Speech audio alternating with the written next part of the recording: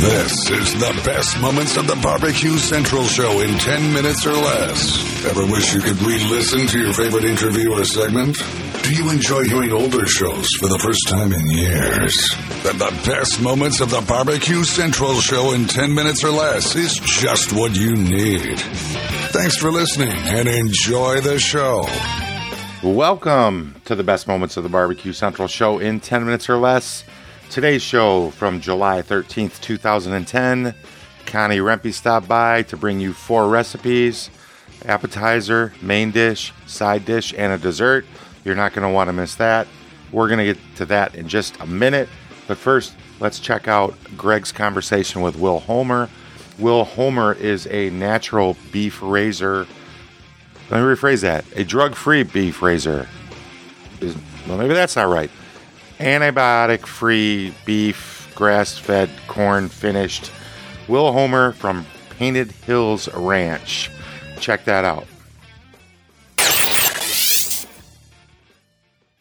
Will Homer joining us here on the show. PaintedHillsNaturalBeef.com is the website, by chance, if you want to check it out while you're listening here to the show. Will, have you seen a growth in your business over the last 5 years or so as citizens have becoming more and more aware, educated on their beef products, and actually start to search out better sources for their beef consuming needs? Absolutely. The growth has been just tremendous. 2009, of course, was a tough year for everybody, and even through that, we saw a nice little growth pattern. And now, since the warm weather has broke in the world today, boy, growth has just been off the chart. It really has been great. Why would somebody want to go ahead and eat natural beef versus what we might buy at a grocery store or some big box outlet? It's really about, you're never going to believe this, but it's really about consistency. And I just blow people's minds when I say, McDonald's sells the most hamburgers, not on the quality. Nobody said that they were knock your socks off. They sell on consistency, and Painted Hills Natural Beef brings consistency to the market. So that customer that had that steak or the hamburger or whatever they had that nice flavor, and they said, hey, man, that was really good. And so they go back in a month, in a week, whenever it is they buy beef again, and they have that flavor profile again, and they go, hey, that was good again. And so they know when they put their money on the counter what's behind the package. And the big industry, the big programs out there, they can't control how cattle are raised and how they're fed and what's behind the package. They can control what the value is and where they kind of get it regionally, but they can't control what's in the package. So that's our cake. That's it. That's where we get it. So, I mean, is somebody to assume that if they're going to their butcher or even the butcher in the grocery store that they aren't getting natural beef per se is something that you're providing?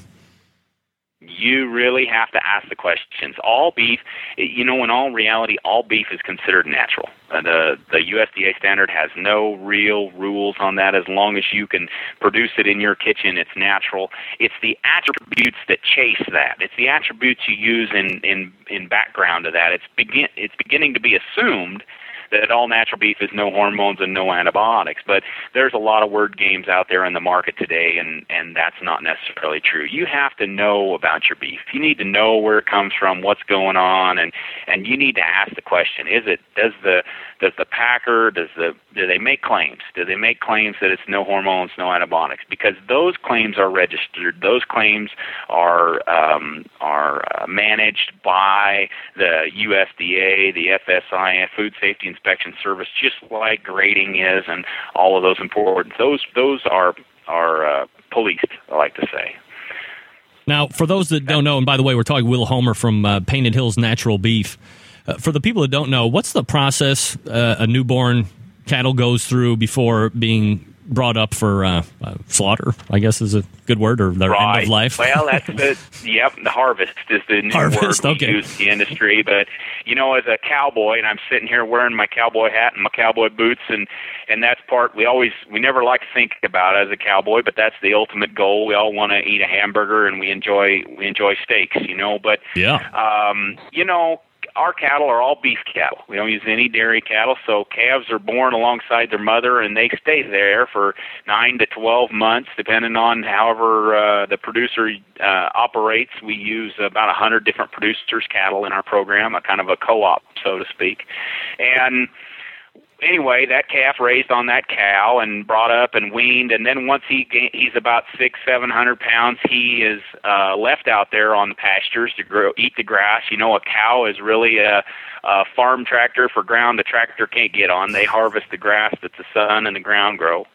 And so the calf, then once he grows to about 850 pounds, then it's time to put him through a finish process. And we do use a ration that includes some corn and some alfalfa hay and some a little bit of moisture in there to keep pneumonia down, and it's all designed for their best health interest. You know, we don't allow antibiotics, like I've said, so you can't do anything wrong. You treat an animal badly, it's going to get sick, just like you treat a human badly, and you can't do that. You got to treat them good and feed them good, and you give them all the best of everything. And so we do finish cattle for that process, and that's what gives us our nice choice grade and our nice flavor, and that's what drives that demand across the country.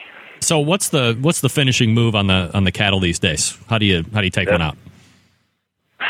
Oh,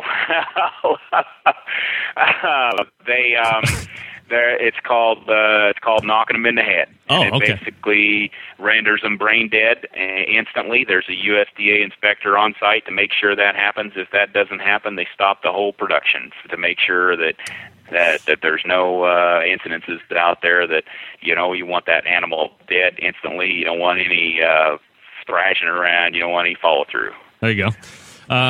Sorry to ask that question, but I'm sure everybody was kind of wondering what's going on these days. Everybody asks it. all the lame interviews always ask that question, I can imagine.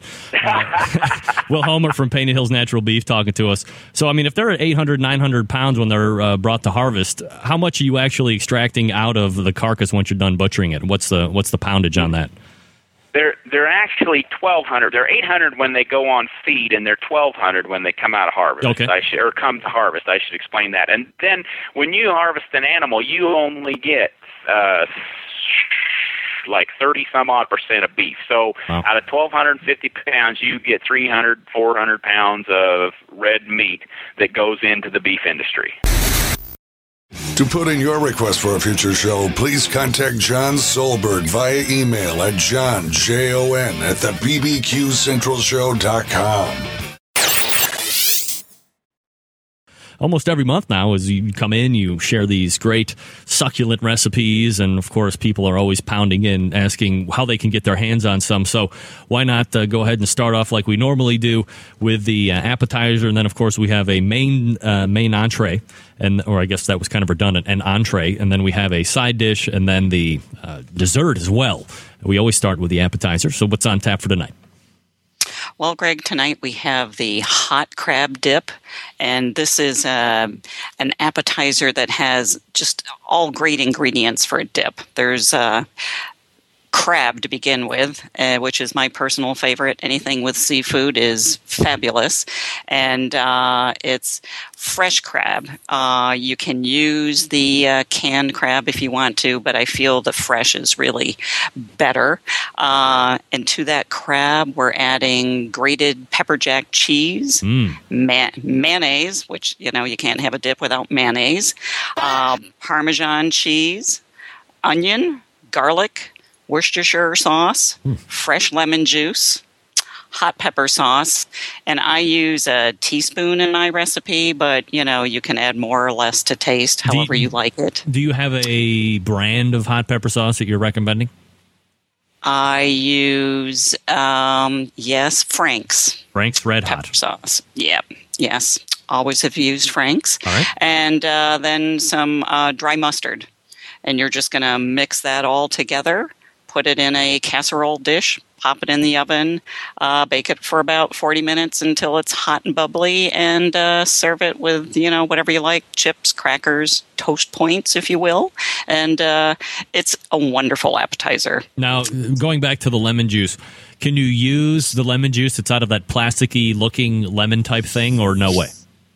Well, Well, you can use it if you don't have fresh lemon juice, but, fresh lemon juice has just that extra crispness to it. Fresh is better. But, if you don't have fresh, that little plastic deal is that works too. All right, so it's a hot crab dip. You saying Frank's Red Hot works for you, so if you were looking for a name brand you needed to buy, go ahead and use that one. And we move from the appetizer over to the entree, marinated skirt steak. One of my all-time favorite cuts is the skirt steak. The girls love the skirt steak, so tell us about this wonderful-sounding entree. Well, Greg, this might be a perfect time, as Homer was talking about, is Painted Hills natural beef. Right. You might want to give that a try right there. But I'm with you. Skirt steak to me is just always tender and flavorful, and you really can't beat that cut of meat. And inexpensive, too, compared to some other cuts. Yeah, and I used to get it at BJ's all the time, and I haven't found it there anymore. How about you? Yes, I find it there, absolutely. Huh. I mean, we used to get it there all the time, and it's kind of dried up. I don't know. It's outrageous. I'll write a letter. Don't worry about it, Mommy. Well, thank you, honey.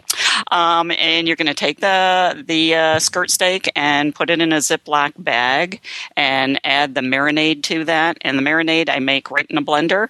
And it's a combination of olive oil, soy sauce, scallions, garlic, red pepper flakes, cumin, and brown sugar.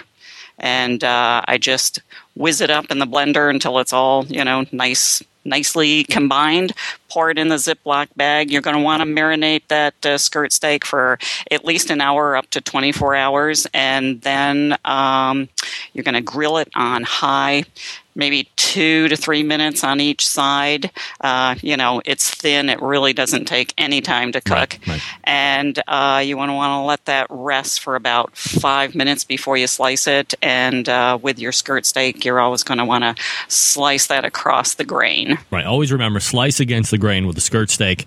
Also with the, what's the other steak that I'm thinking of? Skirt steak and flank steak as well. Flank steak. Right. Yep. Now, a question about, I've always wondered, you always see when you're marinating something, an hour, at least an hour, or 24. I mean, it's a substantial gap between 1 hour and 24 hours. If math serves me right, it's like a 500-hour difference. So have you have you done it for 24 hours? Have you done it for like 1 hour and then 5 hours? And is there a dramatic profile difference added to the meat if you let it go that much longer?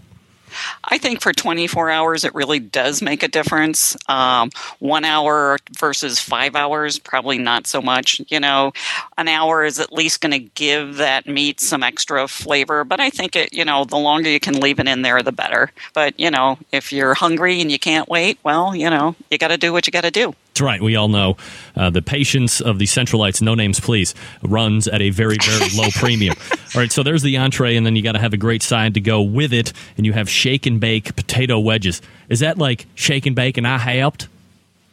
That is it. We found this recipe in a magazine and thought, that sounds awesome, and made it the first time, and it was better than we even imagined. Wow. And it's so easy, but that shake and bake just adds such a flavor.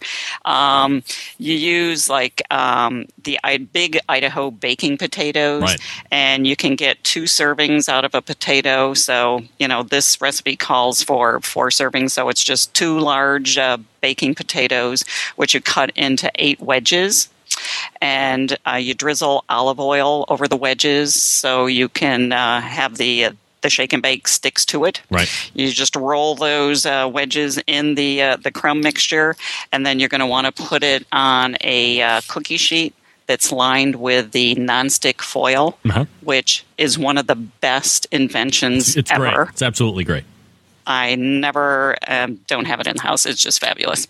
And you're going to put that on the foil in a single layer, drizzle with a little more olive oil, bake it in the oven for about 30 to 40 minutes, turning them once during that time. And so they're all nice and browned. And it's awesome. The flavor from the coating is amazing. You will love them. They're great. Absolutely. Give that a try. I'm sure the starch eaters in the family would certainly appreciate it as well. So you have the marinated skirt steak and the shake and bake potato wedges as the entree/side. We started with the hot crab dip. Now we're going to finish it up with the big dessert, the Rocky Road.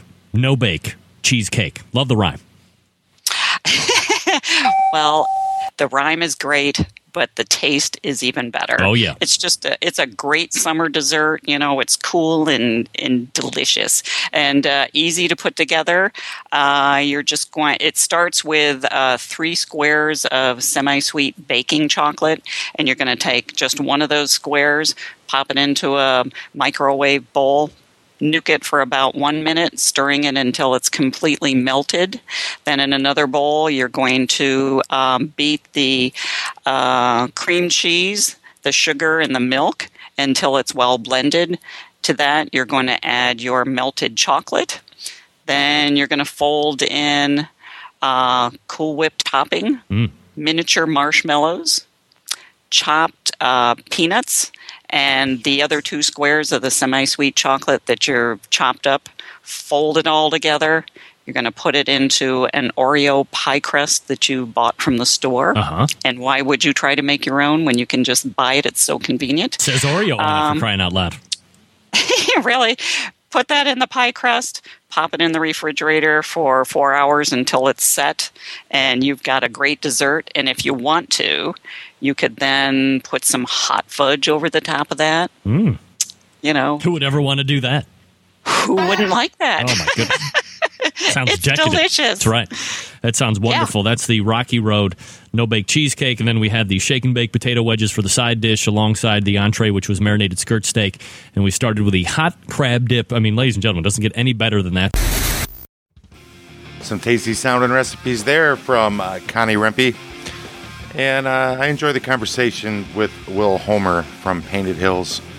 I'm just kind of interested in the whole cattle raising thing, obviously. Hog production, cattle production, chicken production. I guess it's kind of what we're into, right?